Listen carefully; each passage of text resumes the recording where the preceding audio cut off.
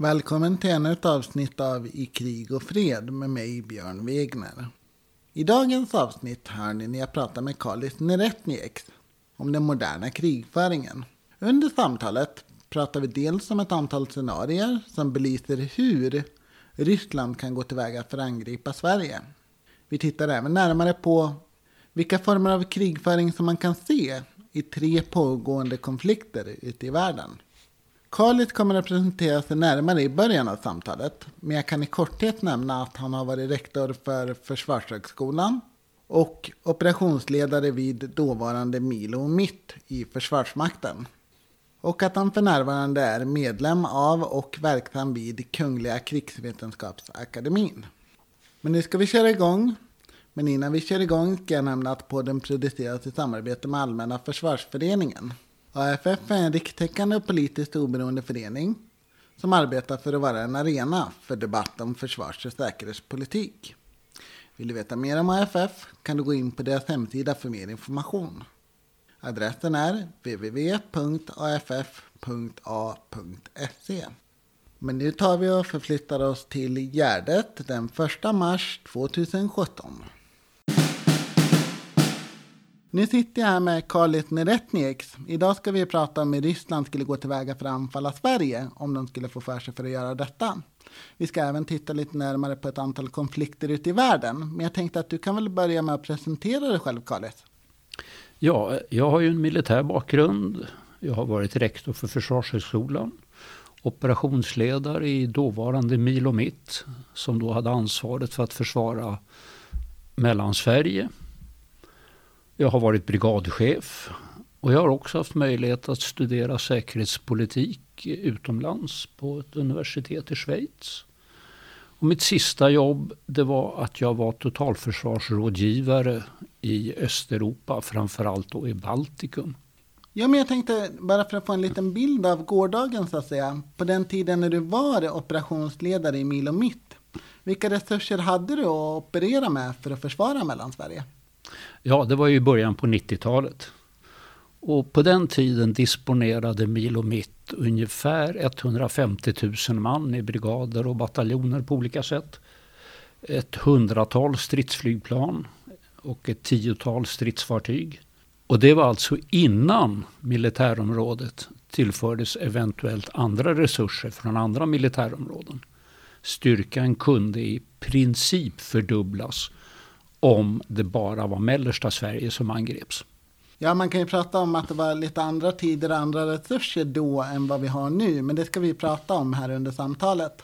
Men jag tänkte innan vi går in på de scenarion för angrepp mot Sverige som Kungliga krigsvetenskapsakademin har tagit fram och där du har varit ledande i det arbetet. Tänkte jag höra om du kan ge en lägesbild gällande hur du ser på Sveriges säkerhetspolitiska situation just nu.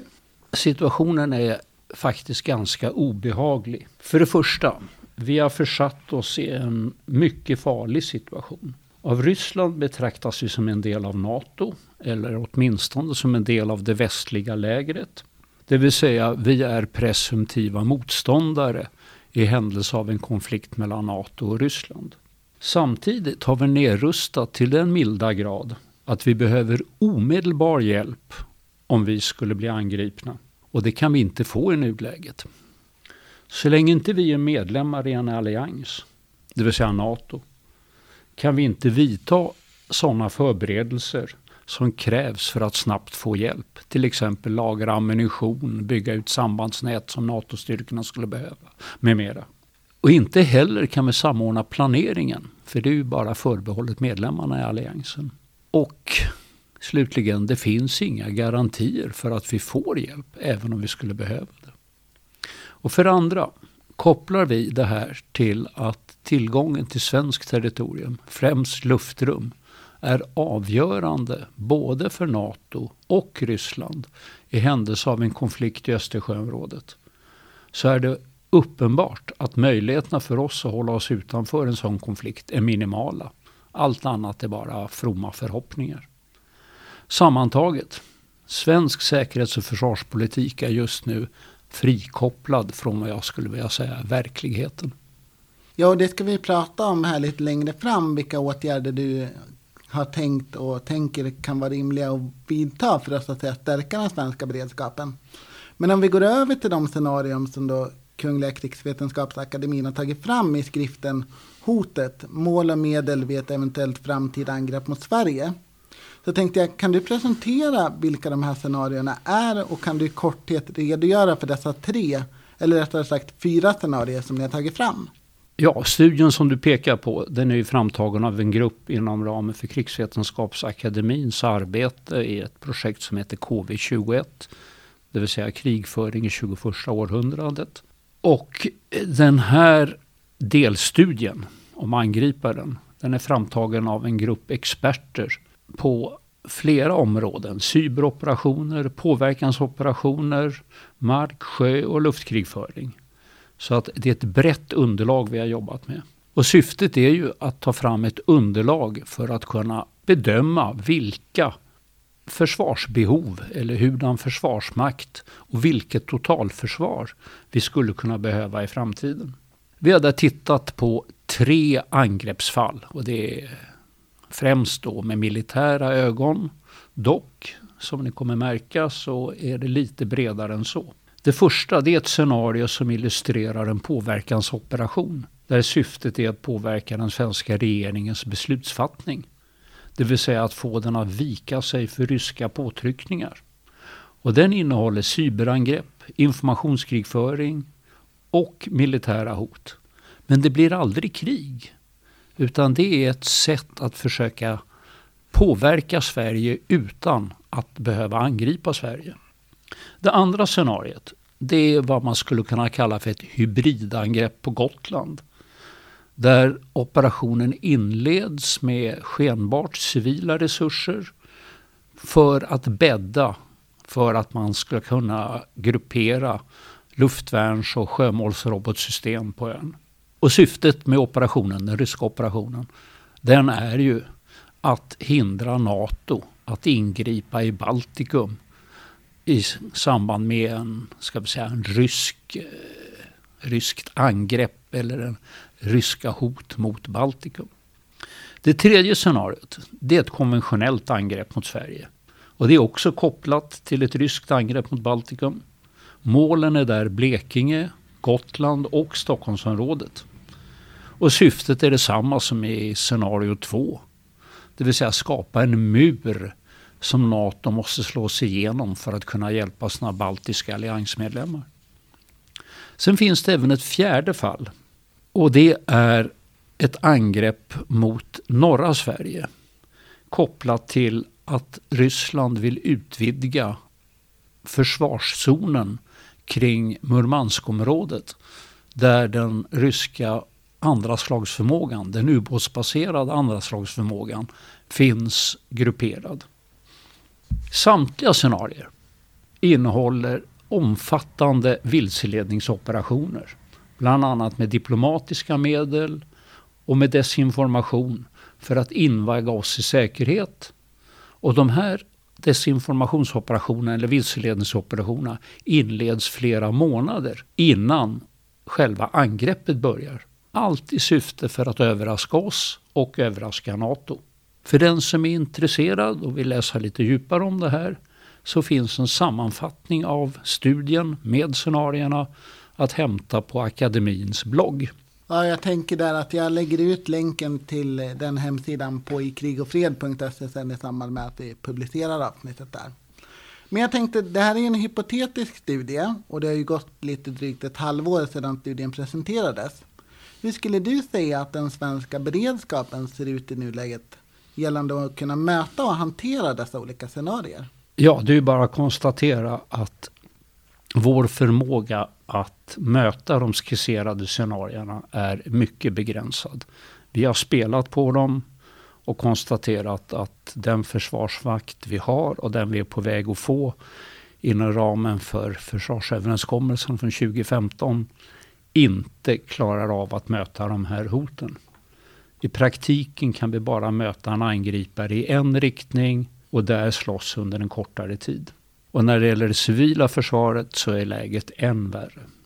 Inom ramen för dagens försvarsanslag så kan vi nog inte göra så värst mycket mer. Hur vi än stuvar om resurserna eller utvecklar någon enskild funktion. Och då uppstår ju frågan, vad borde vi göra? Och om man hypotetiskt utgår ifrån att försvarsanslaget skulle kunna komma upp till sig 2% av BNP, den standard som nu NATO-länderna tillämpar, så finns det ett antal åtgärder som verkar vara de mest angelägna, i alla fall utgående från de spelresultat som vi har nått. Och det blir en liten lista.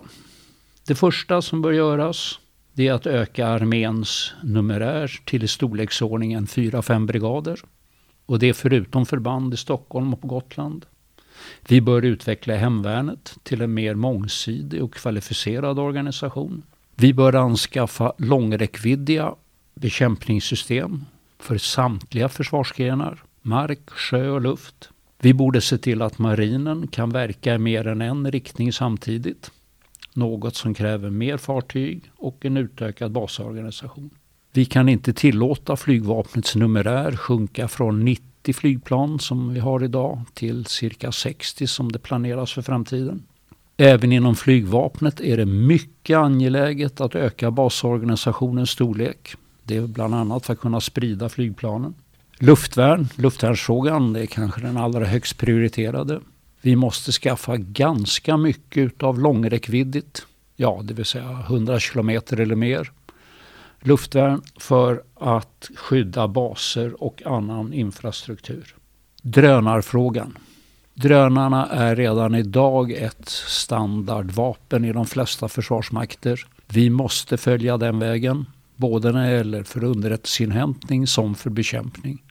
Som kuriosa så har studier visat att kan man använda drönare för att leda artillerield, så ökar artilleriets effekt med cirka 40%. Och det är precis lika angeläget att skaffa system för att bekämpa motståndarens drönare.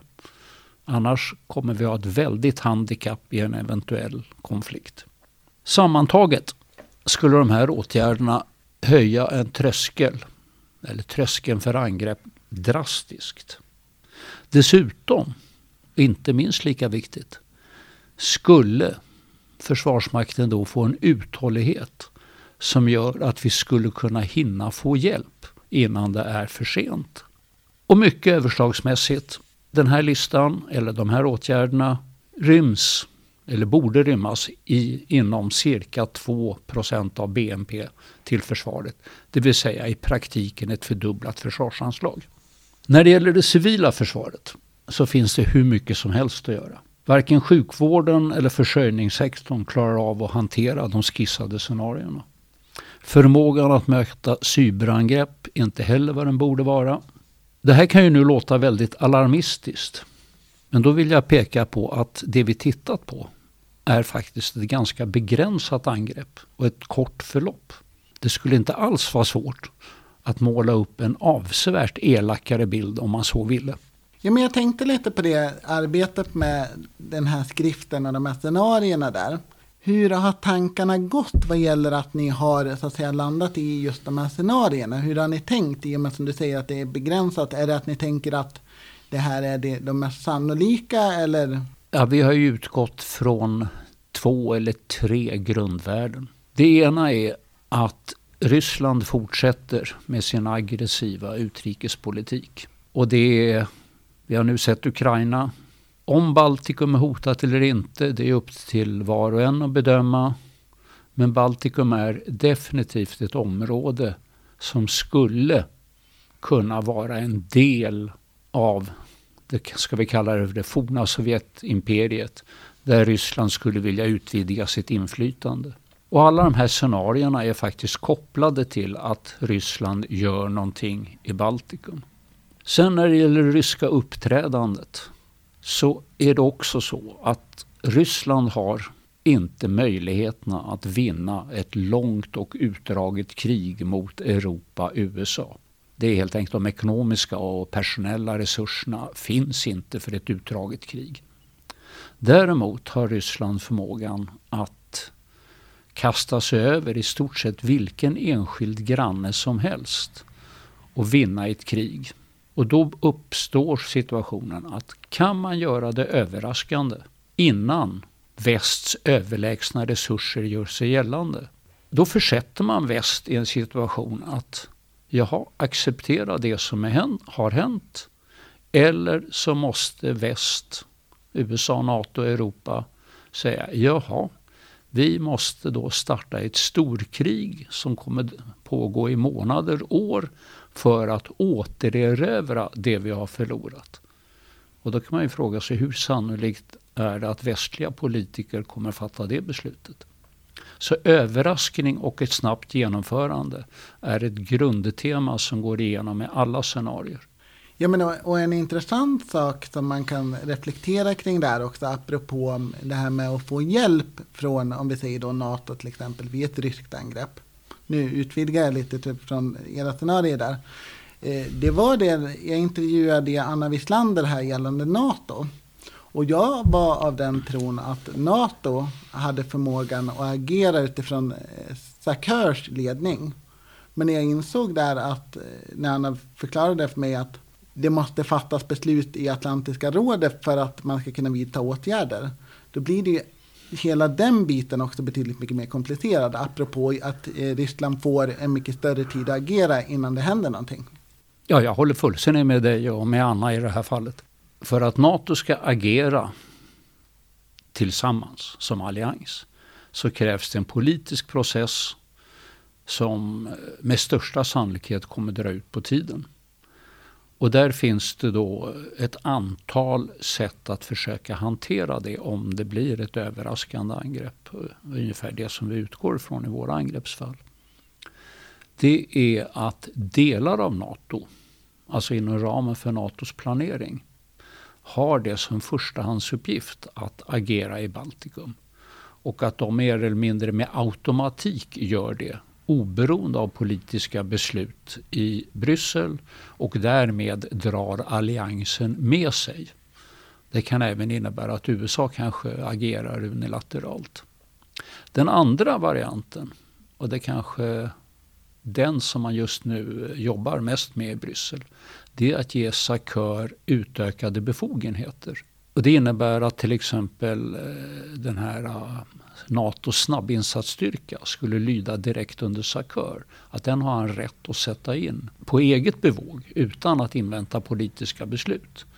Och genom att det är en blandad styrka så skulle det också innebära att ett flertal länder i alliansen automatiskt blir engagerade. Vi ser ju ett liknande upplägg i Baltikum nu när man har stationerat en bataljonsstridsgrupp från NATO i varje land. Och finessen med den utplaceringen eller med de här bataljonsstridsgrupperna, det är inte att de kommer kunna försvara Baltikum. Absolut inte, det är de för små för. Men varje bataljonsstridsgrupp består av soldater från 3 länder. Och det gör att just nu så är det ett 10-tal länder som har sina soldater i Baltikum. De har alltså hamnat i någon sorts liten gisslansituation. Ska de inte ställa upp för Baltikum samtidigt som deras egna soldater blir ihjälslagna i Baltikum? Så det är ganska finurligt upplägg det här med att stationera NATO-trupp i Baltikum i blandade grupper. Ja, jag har läst en artikel där man beskriver det där som den så kallade snubbeltrådsmetoden. Ja, det är vad man skulle kunna kalla det för. Men jag tänkte vi ska gå vidare här. Men jag tänkte, nu har jag dig som är en väldigt kunnig person med en stark bakgrund inom dels den säkerhetspolitiska sektorn och även inom det militära. Och då tänkte jag passa på att be dig förklara ett par begrepp. För du pratade om när du föreslog att vilka satsningar man kunde göra, så pratade du om brigader. Och jag tänker för den som är oinsatt, det här är ju då armén vi pratar om som jag förstår det. Vad är en brigad i korthet? Ja, enklast kan den beskrivas som en flock 5000 beväpnade soldater. Men det är finurligare än så. En brigad är ett förband som kan lösa självständiga uppgifter. Det vill säga till exempel slå en fiende som har luftlandsatt på Arlanda eller någonting sånt. Och finessen är att den är sammansatt utav alla komponenter som behövs för att kunna lösa en sån uppgift. Den har skyttesoldater, infanterister, den har stridsfordon, den har artilleri, den har egna ingenjörresurser, den har sambandsresurser, den har eget luftvärn. Och det är alltså den minsta enhet som kan lösa en sån självständig uppgift. När man ibland talar om bataljoner och annat så är det oftast att en bataljon bara består av en viss typ av stridskrafter eller vapen. Och för att kunna lösa en uppgift så måste man ju då samla ihop ett flertal bataljoner för att alla nödvändiga komponenter ska finnas för att man ska kunna strida. Och då har man då gjort i form av brigader som man har organiserat tämligen fast. Alltså alla känner alla i brigaden. Det är en chef som känner alla sina underlydande chefer. Och det här är faktiskt en ganska intressant diskussion som pågår i Försvarsmakten också. Måste man ha brigader? Kan man inte sätta ihop en stridsgrupp för att lösa en viss uppgift? Men det är tyvärr nog att missuppfatta verkligheten. Därför att en brigad, genom att den har en fast struktur med alla de här komponenterna i, då är den samövad, människorna känner varann, den har övat ihop och det gör att den kommer vara mycket effektivare, väldigt mycket mer effektiv än om man rafsar ihop motsvarande enheter på någon sorts ad hoc-basis och tror att den ska lösa samma uppgift som en samövad brigad. Men här pågår det diskussioner och jag skulle vilja säga att de som förespråkar tillfälligt sammansatta grupper, de begriper nog inte hur armén fungerar. Ja, okej. Ja, men jag tyckte du gav en bra förklaring där. Jag tänkte passa på när man har en person som är kunnig inom området. För att det blir ju lätt när man läser i tidningar och så vidare att man pratar brigader hit och kompanier dit och så vidare. Men jag tyckte du förklarade bra just det här att den kan lösa uppgifter självständigt. För jag tänkte vi ska göra ett annat nedslag i ditt förslag. Och det var ju då att du beskrev då att man kunde utveckla hemvärnet. Och jag tänkte höra där, vad är hemvärnets roll i relation till övriga försvarsmakten vid en konflikt? Hemvärnet har en utomordentligt viktig roll, för hemvärnet finns över hela ytan, över hela Sverige. Och det innebär att det finns folk tillgängligt för att bevaka och delvis också skydda viktiga objekt över hela landet. Det kan vara kraftstationer, det kan vara militära anläggningar, det kan till och med vara flygplatser, hamnar. Och det är en nödvändighet. För som jag sa, ett eventuellt angrepp mot Sverige kommer utlösas överraskande. I alla fall med stor sannolikhet. Och då gäller det att ha folk som bor i närheten, som snabbt kan vara på plats. Det kommer inte vara flera dagar att förbereda sig innan man ska ge sig iväg någonstans. Utan det krävs människor som bor i krokarna. Det är den ena biten. Den andra biten, den är att hemvärnet är kanske en av de viktigaste komponenterna vi har för att det ska vara en tät kontakt mellan Försvarsmakten och Försvarsmaktens verksamhet och, om jag får kalla det, vanligt folk. Det är en angelägenhet för hela befolkningen. Alla kan vara med i hemvärnet som uppfyller rimliga krav. Och det ska vi värna om. Och sen ska vi inte glömma bort att Försvarsmakten idag är så fruktansvärt liten så att fanns inte hemvärnet så skulle det inte finnas någon typ av militär närvaro överhuvudtaget i huvuddelen av landet. Och sen skulle jag nog vilja lägga till när vi pratar hemvärn också. Jag tycker det finns en stor potential att utveckla hemvärnet. Idag har man vapen, man har kulsprutor och man har granatgevär. Och det är bra så. Men jag tror att vissa hemvärnsförband skulle kunna specialanpassas för en del uppgifter. Vi kan ta hamnar till exempel. Hugger till med Nynäshamn för att ta det exemplet. Där skulle hemvärnet mycket väl kunna vara de som i ett tidigt skede eller så fort det skulle indikationer på att det skulle komma ett angrepp var de som minerar hamnen, som gör att en angripare skulle få svårt att använda hamnarna. Man skulle kunna tänka sig också att vissa hemvärnsförband, beroende lite på hur de rekryteras, vilken utbildning de har från början, skulle kunna hantera mindre kvalificerade luftvärnssystem. Det finns mycket man skulle kunna göra med hemvärnet om man, ska vi kalla det för, skräddarsydde delar av hemvärnet för vissa uppgifter. De skulle kunna göra mer än vad de gör idag. Okej. Ja, men det var ändå intressant att du gav en kortare beskrivning där du utvecklade dina tankar. Jag har en idé om att göra ett avsnitt med fokus på hemvärnet, men det är ändå intressant att få en bild av hur du ser hemvärnet och vilken roll de skulle spela. Liksom. Men nu tänkte jag att vi ska lämna Sverige här och blicka ut över världen. Och vi har ju pratat om de här olika scenarierna som du nämnde då. Och de innehåller ju olika former av krigföring. Och en sak som jag själv har funderat över vad gäller krigföring är hur vi just nu, om vi tittar ut internationellt, kan se exempel på både den mest avancerade krigföringen i form av cyberkrigföring och drönare, till att vi parallellt med detta ser exempel på den mest grundläggande formen av krigföring i form av mer eller mindre rövarband och miliser som åker runt på pickup trucks.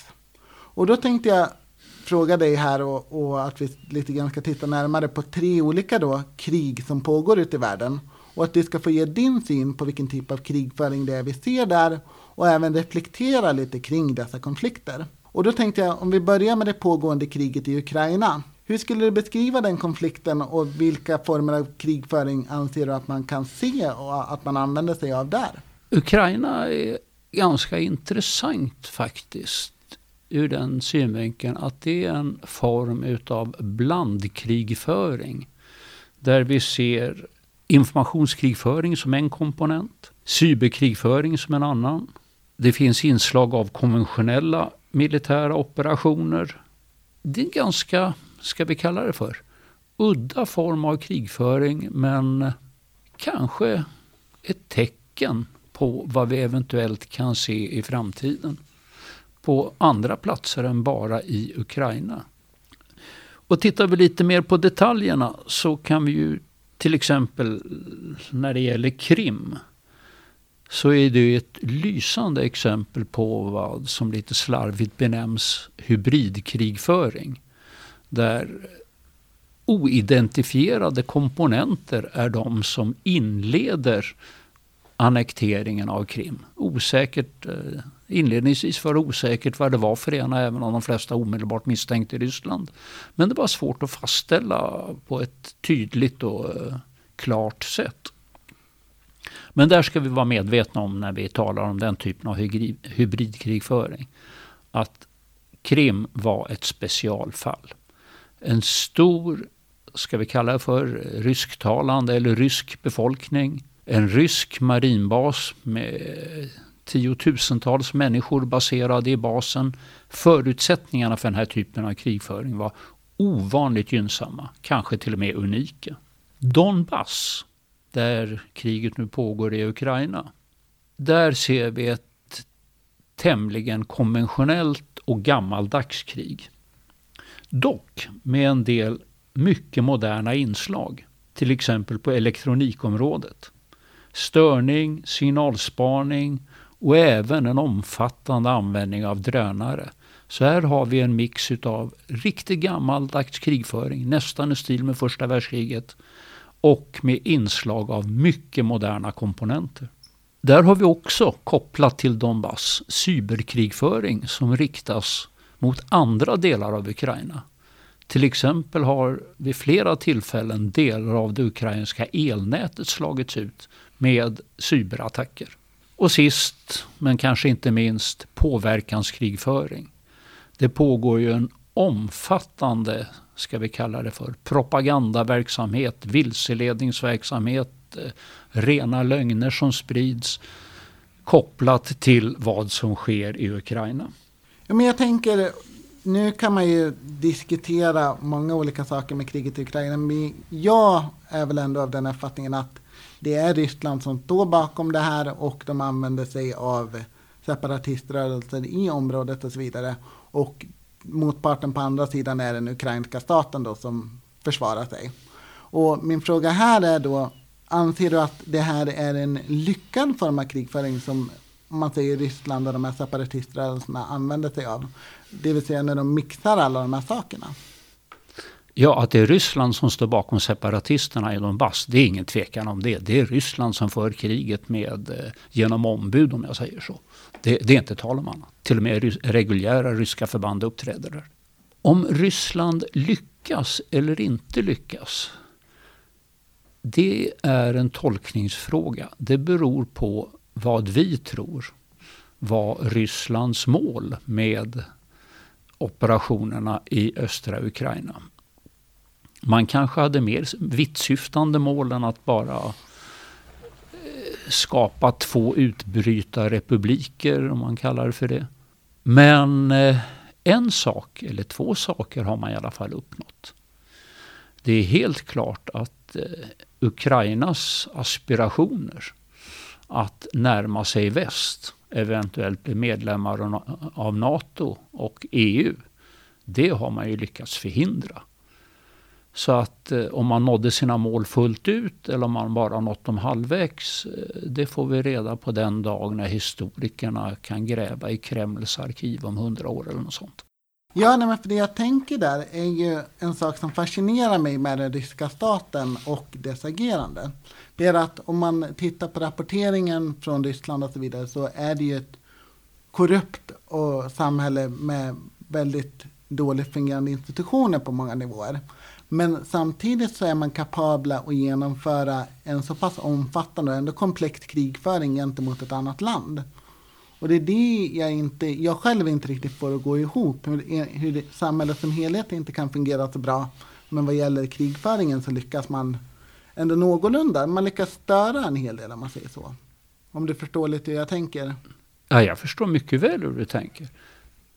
Alltså, vissa delar av Ryssland fungerar ju bra. Säkerhetstjänsterna, det vill säga arvtagarna till KGB, SVR och FSB fungerar ju hyfsat, får man säga. Men den ryska försvarsmakten har, trots att vi ibland pratar nedlåtande om delar av vad de håller på med, de har faktiskt alltid varit kompetenta och i vissa stycken mycket duktiga att genomföra större operationer. I detaljer kanske allting inte går så bra. Men att få helheten att fungera, det har varit ett ryskt kännemärke sedan 30-40-talen. De lärde sig det under andra världskriget på ett imponerande sätt. Och det är de fortfarande väldigt duktiga på. Ryssland kan föra krig, vilket vi emellanåt inte vill inse, att de är kanske en av de duktigaste på att just föra krig. Vi ser ju det bland annat på den överraskande och faktiskt effektivt genomförda operationen i Syrien. De kom snabbt igång. De levererar mycket effekt. Och de fortsätter med den idag och det fungerar. Sen finns det en och annan skribent som gör sig lustig över att de ryska bomberna är lite omoderna och kanske inte alltid träffar. Men i stora hela så åstadkommer de det de vill åstadkomma. Ja, och där kan man ju tillägga också en sak jag själv har reflekterat över, det är att när Ryssland agerade i Syrien till exempel och så, att när man plockar bort det här med att respektera mänskliga rättigheter och bryr sig om lite grann vad man släpper bomberna, då blir det en, vad ska man kalla, hänsynslös effektivitet också, när man inte är bunden av de reglerna. Ja, tyvärr är det ju så att Ryssland har ju allt för ofta bortsett från vad vi skulle kalla folkrätt och humanitära regler. Det är ju bara att titta vad som hände i Grozny när man slog ner separatisterna i Tjetjenien. Man jämnade ju nästan Grozny med marken. Jo, men precis. Men jag tänker vi ska gå vidare till en annan konflikt här. Men jag tänkte en liten slutkläm på kriget i Ukraina. Hur skulle du förklara att vi ser alla de här olika typerna av krigföring i en och samma konflikt? Är det liksom en del i den ryska strategin, eller är det liksom att man utnyttjar sina förmågor som man har på ett effektivt sätt för att åstadkomma någon form av effekt?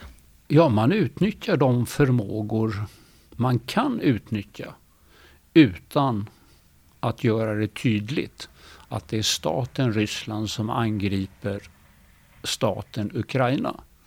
De förmågor som används, elektronisk krigföring av olika sorter, cyberkrigföring, påverkansoperationer, kan ju i någon sorts formell mening förnekas att de är ryska. Skulle man börja flyga flygplan däremot, då är det ganska uppenbart att det är staten Ryssland som angriper det. Så man använder det som, skulle vi kalla det för, är politiskt möjligt att använda i den konflikten. Okej, ja men det tycker jag var en bra sammanfattning. För det är liksom, där har du också en tanke som jag funderar kring varför man väljer att använda just de metoderna man använder i den konflikten. Liksom. Och då, om man kan kalla det low-tech och high-tech.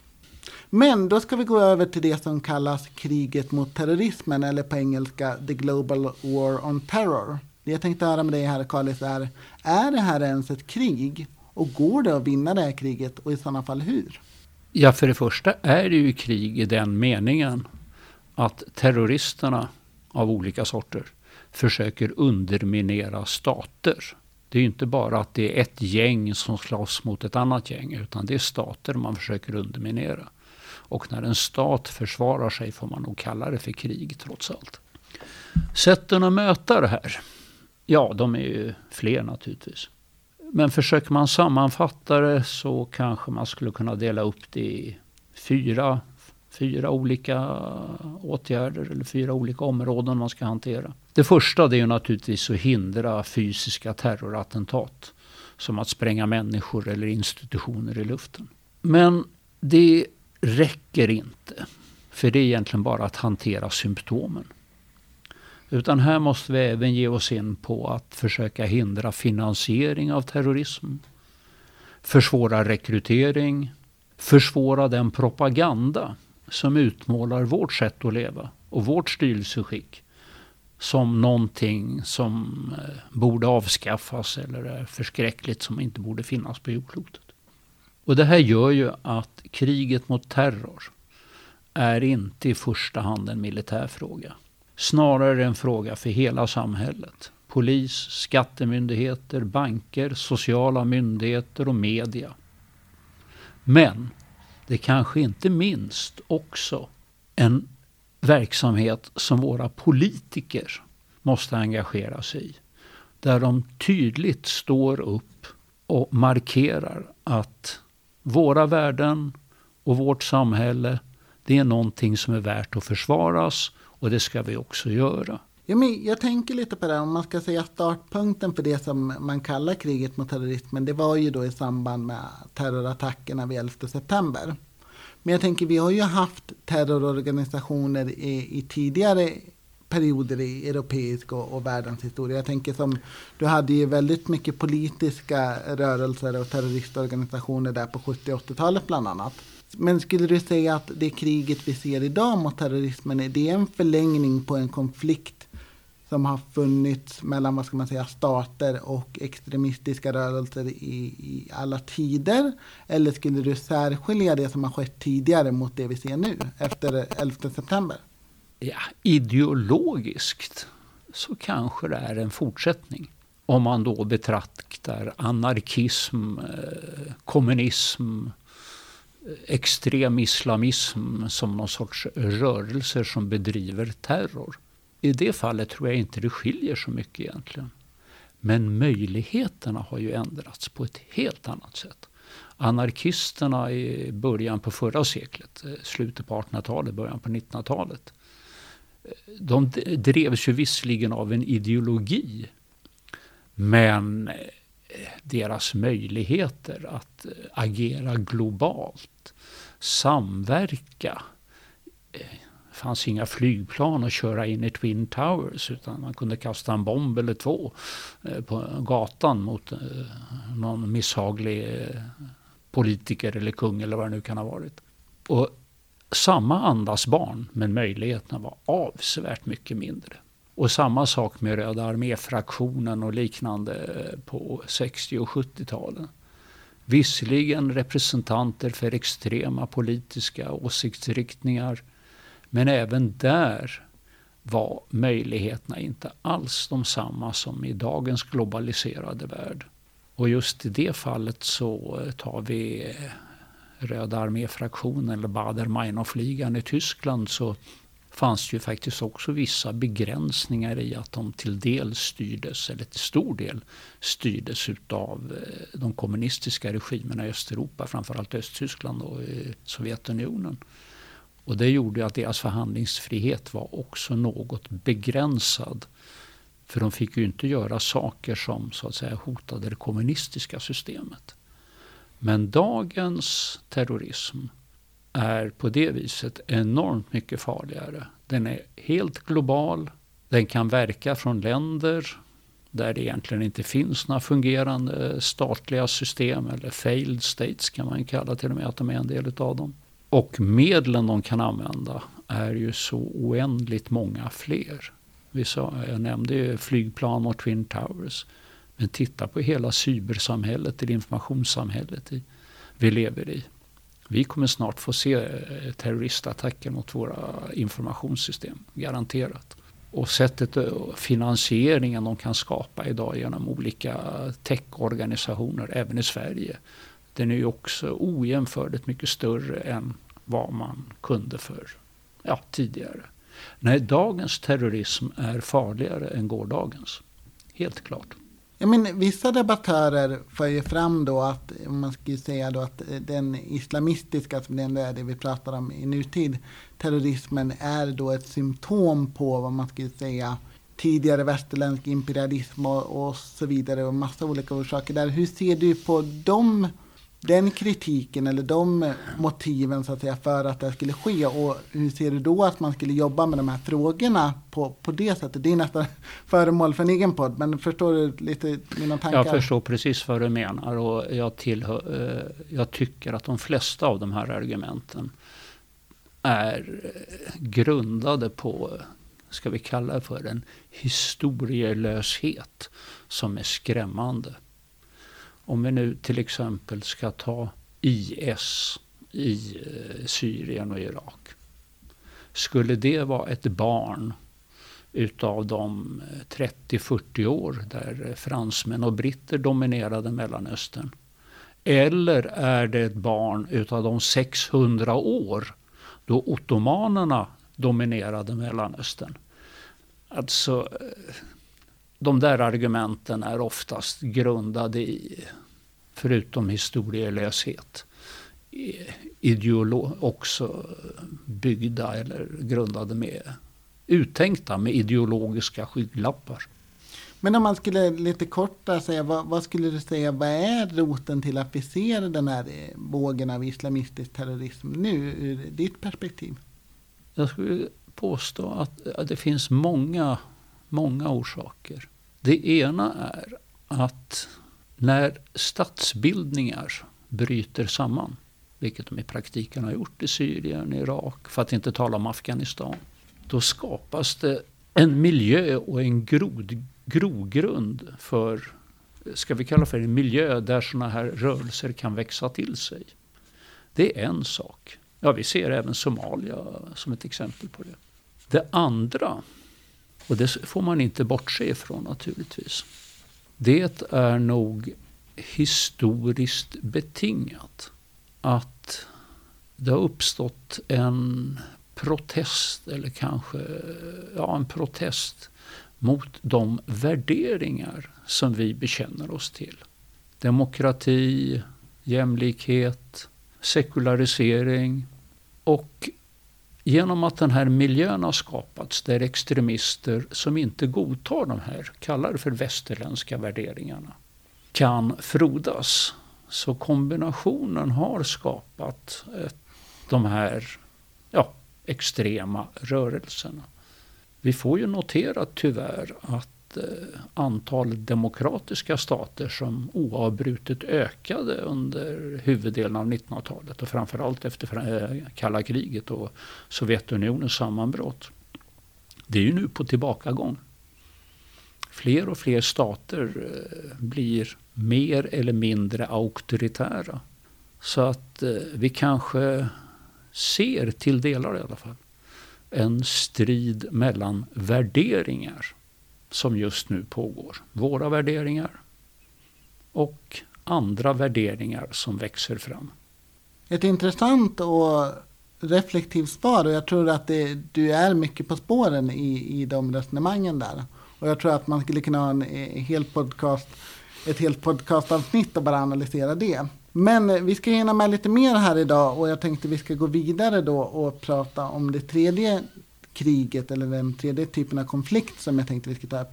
Och det är ju det som brukar kallas då cyberkrigföring. Och utifrån hur jag fattar det så brukar man ibland då prata om att det pågår ett cyberkrig mellan Ryssland på ena sidan och USA och västvärlden på andra sidan.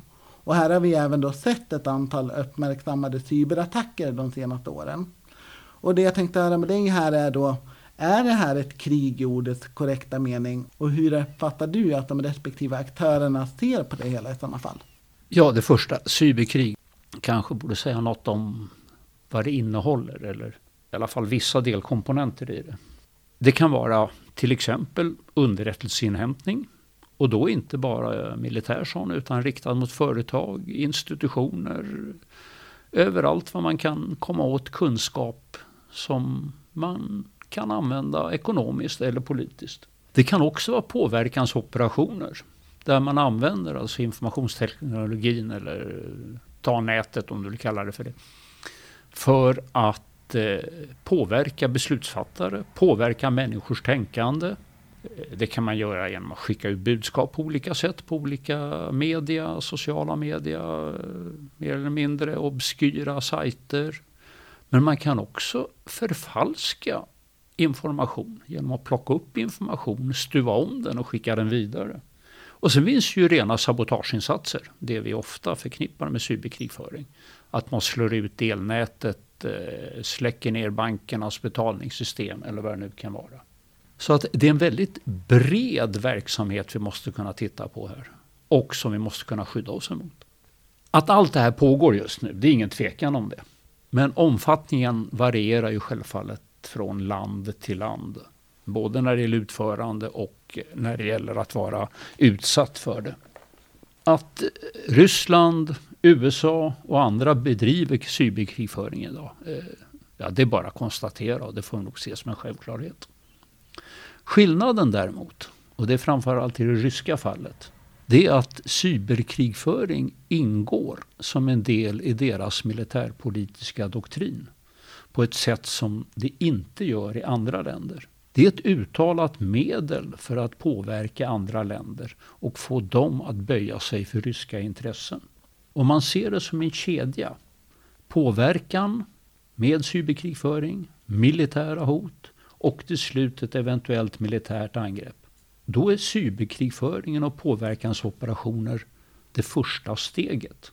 Och är man tillräckligt duktig så kanske man lyckas så väl att man överhuvudtaget inte behöver genomföra ett militärt angrepp för att uppnå sina mål.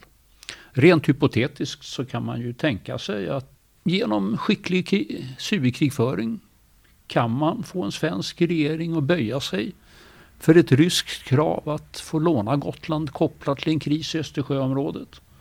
Och det är genom att bara hota eller demonstrera vad man kan göra. Och varför ska man då angripa Sverige med militära medel om man kan klara det med skicklig cyberkrigföring? Och jag tycker själv att vi alldeles för länge har negligerat den här typen av angrepp, eller risken för den här typen av angrepp. Vi har allt för mycket stirrat oss blinda på det sista steget i kedjan, det militära angreppet.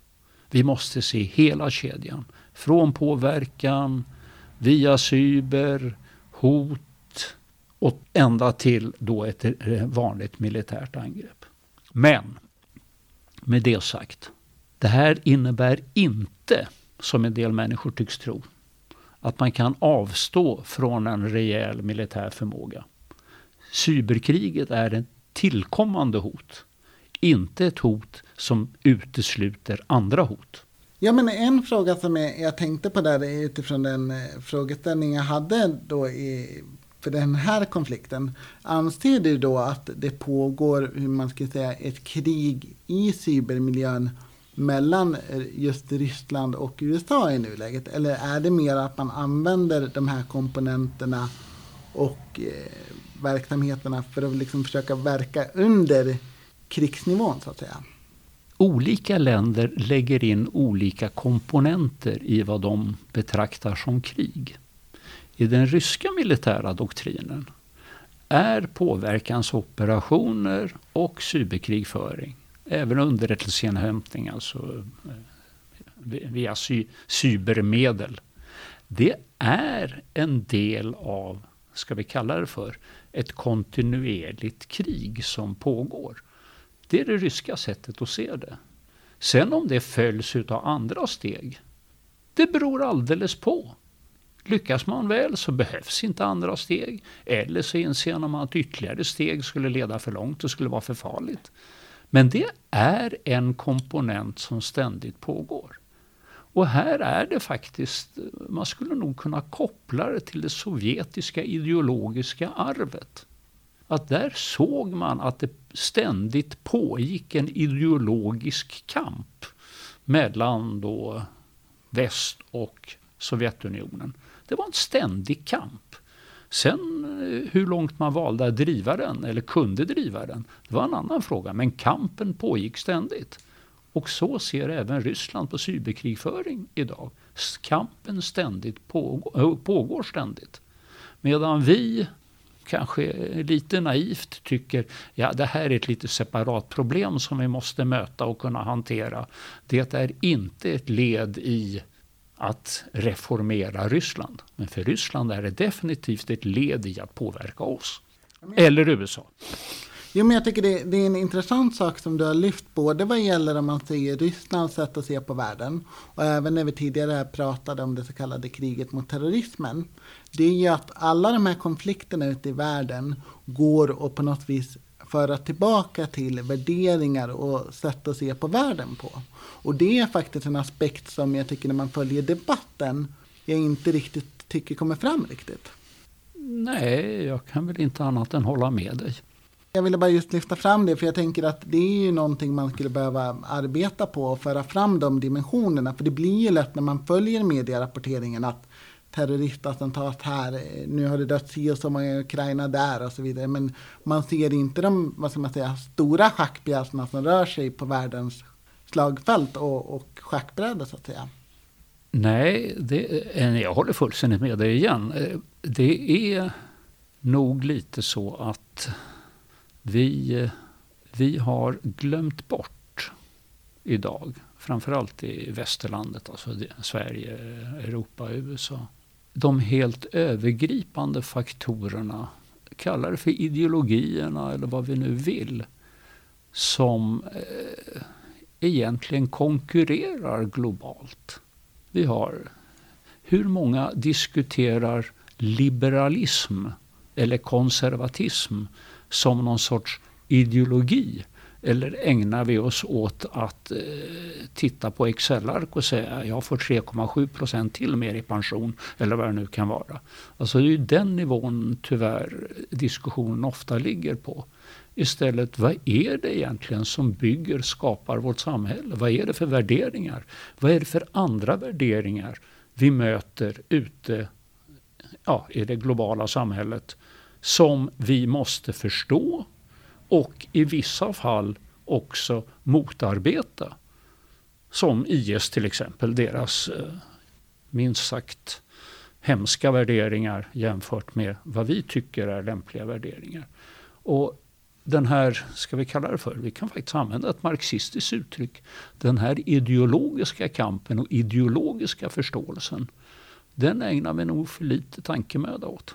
Ja, jag tror att jag har fått ett uppslag till ett eller flera avsnitt där jag får dissekera den frågan. Men jag tänker om vi ska börja gå lite mot slutklämmen på dagens samtal här och vi ska försöka summera lite det vi har pratat om, så kan vi väl konstatera att det samtidigt i världen förs krig på allt ifrån den lägsta tekniska nivån till den högsta tekniska nivån.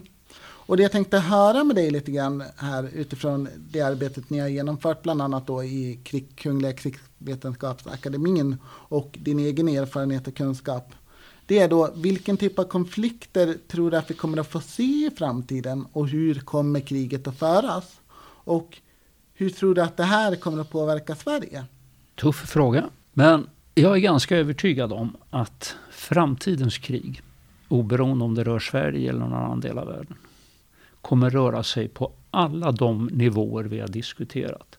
Modernast tänkbara high-tech, konventionella vapen som flygplan och stridsvagnar av olika kvalitet, gerillakrig, terrorism, cyberkrigföring och påverkansoperationer. Och oftast kommer det nog vara en blandning av alla de här bitarna. Det pågående kriget i Irak och Syrien innehåller faktiskt alla de här komponenterna. Även om vi inte alltid tänker på det när vi tittar på Aleppo. Det ser ut som vilken ruinstad som helst för 50 år sedan. Men alla de här komponenterna finns med där i större eller mindre utsträckning.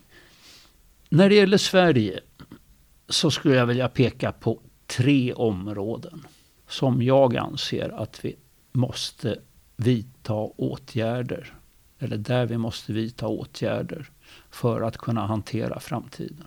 Och då tittar jag framförallt med militära ögon.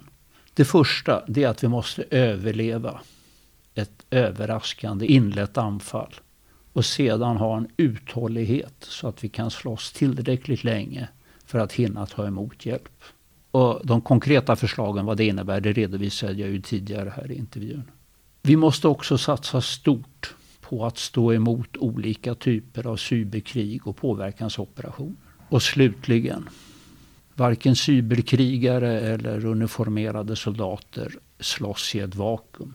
Vi måste återskapa ett totalförsvar som kan säkerställa att åtminstone de viktigaste samhällsfunktionerna, de funktioner som säkerställer människors fysiska överlevnad, det är sjukvård, mat och liknande ting, att de fortsätter att fungera hjälpligt även om vi skulle bli utsatta för ett angrepp. Ja, men jag tänker apropå det här och utveckla förmågor och så presenterade ju faktiskt överbefälhavaren budgetunderlaget för 2018 till 2020 häromdagen. Och jag tänkte höra, nu när jag har dig här, har du några kommentarer till det? Ja, några korta kommentarer då. För det första, det är en mörk bild som överbefälhavaren tecknar i sin presentation. Det är helt klart att ambitionerna från inriktningsbeslutet av 2015 för 2 år sedan inte kan uppnås inom nuvarande ram. Dessutom saknas det pengar för nödvändiga investeringar som krävs för att den av regeringen beställda försvarsförmågan ska kunna bibehållas efter 2020. Och vad vi talar om, det är att idag och för de närmaste 3 åren så är det sannolikt någonting i storleksordningen 20 miljarder som skulle behöva tillföras för de närmaste 3 åren.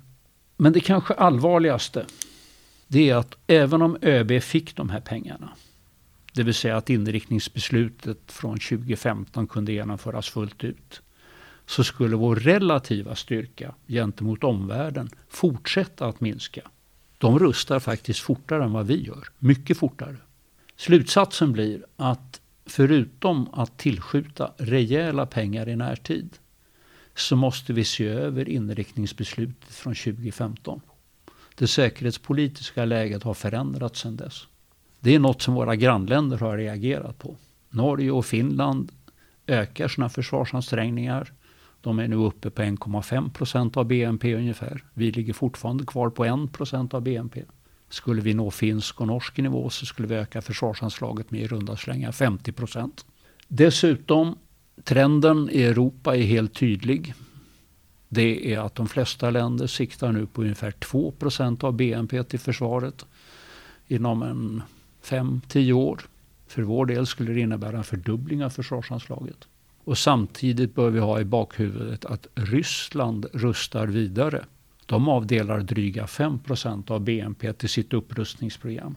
Och gör vi ingenting så riskerar vi, jag skulle vilja påstå, vi är redan ett säkerhetspolitiskt vakuum. Intressanta reflektioner och som sagt det blir spännande att se här vad de politiska partierna lägger fram för förslag och även hur regeringen kommer att hantera det här budskapet från överbefälhavaren och Försvarsmakten.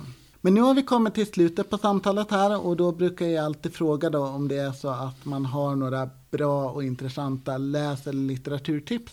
Ja, det har jag. Jag skulle vilja rekommendera 3 typer av läsning. Det första är att läsa historia.